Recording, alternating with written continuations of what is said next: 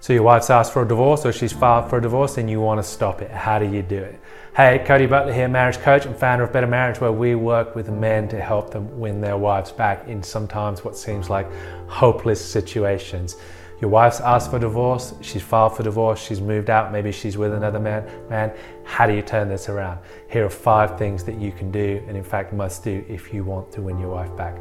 All right, so let's get into it. So the first step in winning your wife back and stopping your divorce is the path of non-resistance. You have to become non-resistant. The reason that she's leaving right now is because there's no negotiation left. There's no path of reconciliation left here. She believes that you are so set in your ways, that you are so unable to bend, that there's no possibility of what she needs happening. And that is why ultimately she is now deciding to leave the relationship, because the situation is hopeless. Now, what she is expecting from you is resistance, because that's what you give, which is why she's leaving. She's expecting you to fight. She's expecting you to resist. She's expecting you to not let her go. And what we want to do here is, it's called a pattern interruption. We need to interrupt her pattern to get her out of her confirmation bias about you. She has certain ideas, confirmations about who you are, what you're capable of, what you're going to do, what you can do. And she's basing her decisions based on her confirmation bias of you and her beliefs about what you are or are not capable of. So if she's expecting you to resist right now, which she is, and you resist, you just walk straight into that confirmation bias and you just confirm that she has absolutely made the right decision. The key here is that we have to take the path of non-resistance. Now, one of the key principles that we teach in the Win Your Wife Back program is non-resistance and the principle of sowing and reaping. If you want something, you have to give it. If you want your wife to stop resisting you, you have to stop resisting her. And on the flip side of that, another thing that we teach, which is very useful to know, is that what we are seeing in front of us is simply a mirror being reflected back to us. If we are seeing resistance from our wife, it's because she is experiencing resistance from you. Now, I know a lot of you are going to say, well, I'm not putting up resistance, but let's understand another principle. Perception is reality. If you are getting resistance from your wife, it's because she is at the very least perceiving resistance from you. And whether you're putting up resistance or not is neither here nor there. Now, she could say something like, I want a divorce, I want out of this relationship, and you say, I love you so much, I'll never stop fighting for you. Well, in your mind, you're doing the admirable thing and the honorable thing, saying, I'm going to fight for my wife. That's not resistance, that's love. But for her, she's telling you, I want to leave, and your response to that is, I'm not going to let you leave. You're resisting her will, you're resisting her wishes, and that is exactly what she's expecting from you. And if she gets it, it just reinforces her confirmation bias that you can't change, that you're going to resist her, and that this is going to be a problem. So the path to getting what you want is a path of non-resistance. If she asks to leave, let her leave. I know that sounds counterintuitive, but it's what works. If she wants space, give her space. If she wants to leave, let her leave. Now that leads on to step number 2, is like, once we've stopped resisting what's going on, we want to introduce a pay-as-you-go system. Now that's a metaphor, right? Like pay-as-you-go phone versus a contract phone. Now, your wife is going to be much more likely to come back and to give you another chance if she can leave very easily. And that's why I say put her on a pay-as-you-go contract. Put her on a situation where it's month to month, she can leave at any time without any consequence. Now, we see this in our own lives, right? If we are looking at something and it's a 30-year commitment that we have no way to get out of, that once we've committed to it, there's no way out of it, we're going to think really, really, really, really hard about making that commitment. And we're going to be very hesitant to get into that commitment.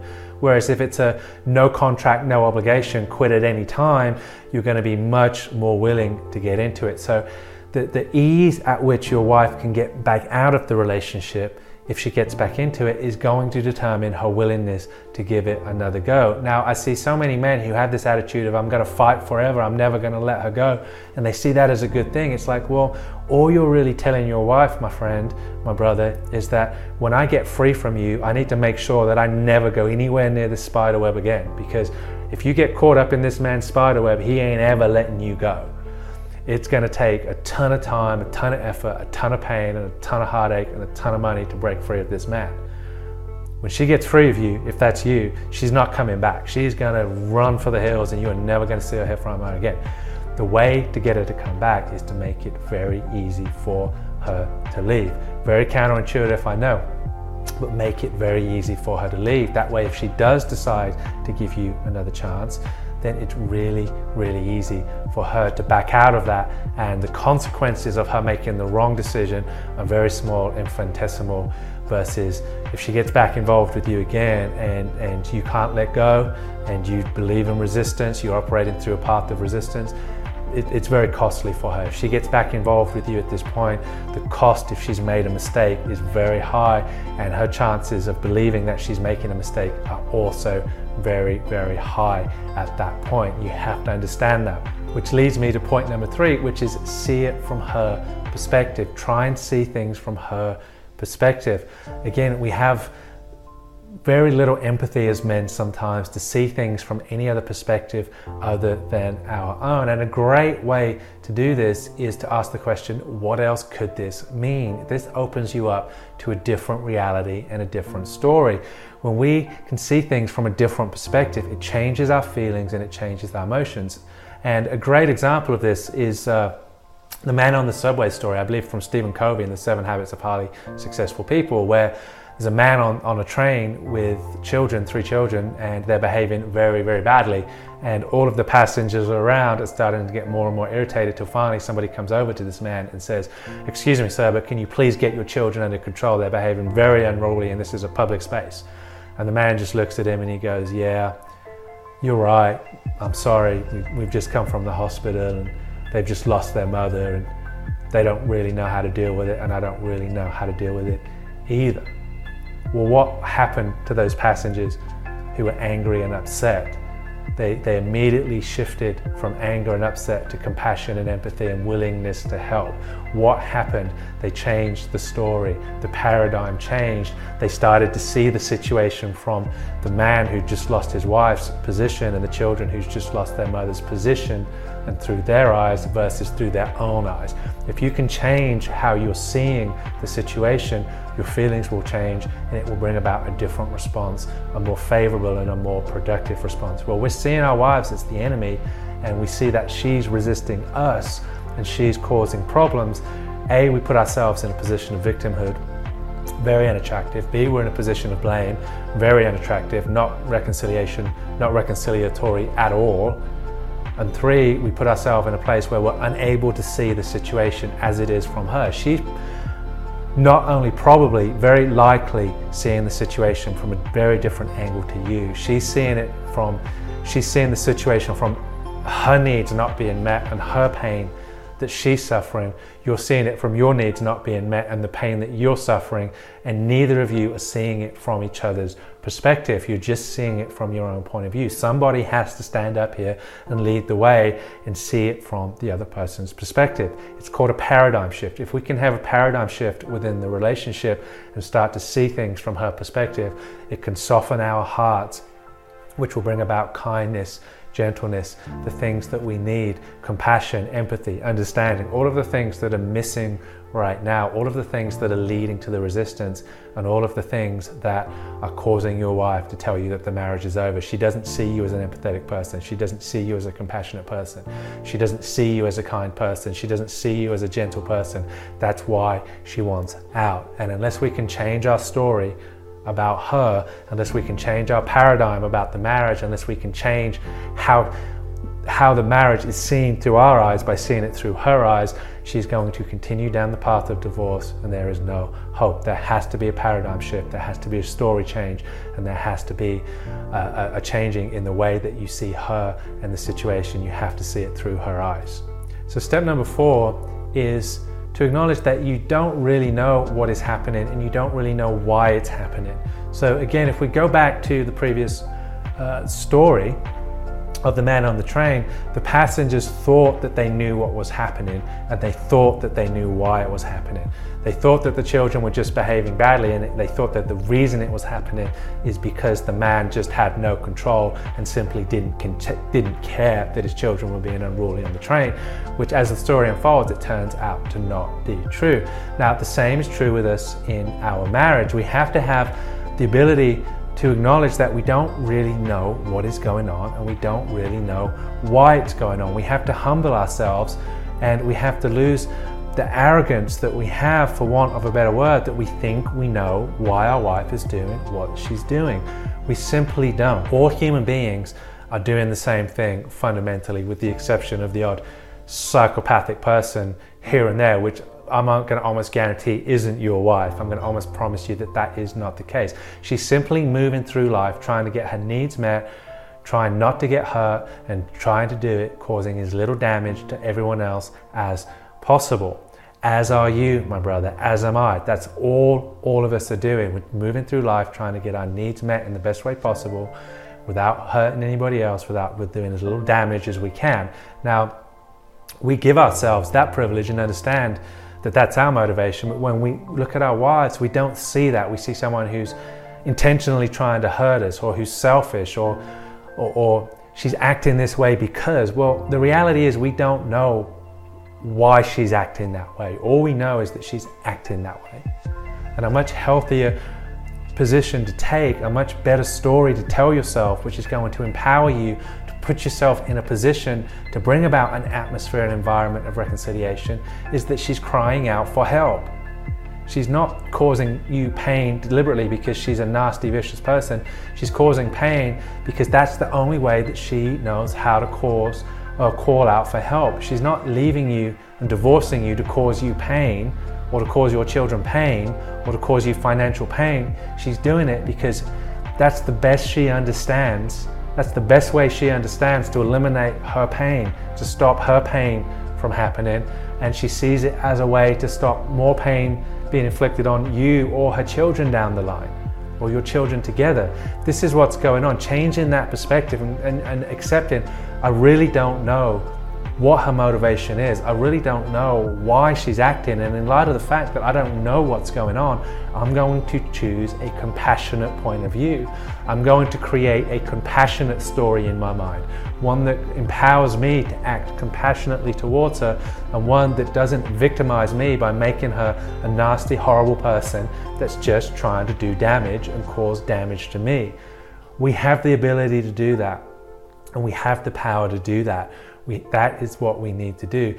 For your relationship to heal, for your wife to change her mind, many things have to change. The fundamental one being the environment in which the marriage is going to play out.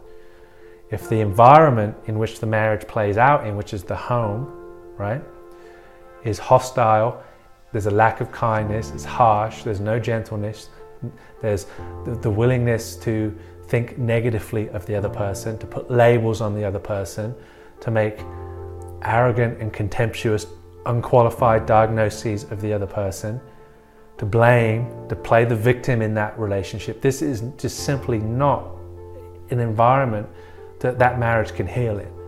We have to create an environment of love, of passion, of gentleness, of kindness, of positive regard, of genuine love for each other, not contempt for each other. We have to become peacemakers, not warlords. And that starts by understanding that you don't know what's going on. You don't know what's going on in her head. And to think that you do is really the height of arrogance. It's really the height of contempt to believe that your opinion of what she's doing is more important and more valuable than what she's telling you. And this really, if we're going to save the marriage, is something that has to be addressed.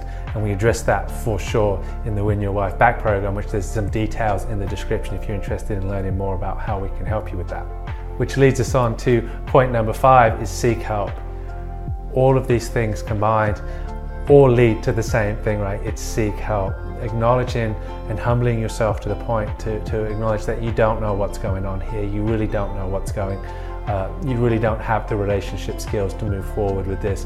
And this is why you're watching this video, and this is why the relationship is broken down, because the skills are missing right now. And one of the things that we really advocate and insist upon is lead from the front. Become the change that you are looking to see in your marriage. Become the change that you're looking to see in your life and in the world. And if you want your wife to get help, if you want your wife to seek professional guidance, lead the way and show her how to do that by seeking it yourself and getting it yourself. Do not point your finger at your wife and blame her and say, sweetheart, you need some help. You need some counseling on how to communicate better. You need some coaching on this and that. Acknowledge that maybe your communication skills could improve. Maybe your interpersonal skills could improve. Maybe your attitude towards life in general could improve. Maybe there are some things about you that are causing problems in the relationship, and regardless of where she is, I'm not saying by any stretch of the imagination, don't get me wrong, that you are simply to blame and she is not. Of course she is. Of course she has responsibility. But until we have taken that plank out of our own eye, we don't go to her and say, you need to fix your problems, when we've got a whole bunch of problems in our own life. We need to work on our own communication skills and get those to where they need to be. Work on our own interpersonal skills, our own attitude, and then when that's where it needs to be, then we can go to our wife and say, hey, maybe you should look at your skills. But I promise you, if you seek the help and you get help, and it doesn't have to be with me, it doesn't have to be with us, it can be anywhere. We offer paid help if you're looking for more help, or we offer a ton of free help as well. I put these videos out all the time to help you. Whichever you want to do, just continue to get the help, and this is going to present real leadership to your wife, showing her that you can recognize that the way forward here is by acknowledging that there are shortfalls in this relationship, and that has to be met externally through getting that help. The problem, the intelligence that created a problem is not going to be the intelligence that solves the problem. That's a guarantee, right? We have to get external help into the problem. So whether that's watching more of these videos, reading some books, or getting counseling or therapy, or whether it's joining us in the Win Your Wife Back program, that's entirely up to you. I'll leave that entirely up to you, but I really encourage you, for the sake of your wife, for the sake of your children, for the sake of your marriage, fall on your sword, brother, and get some help. That's it from me. God bless you, and we'll talk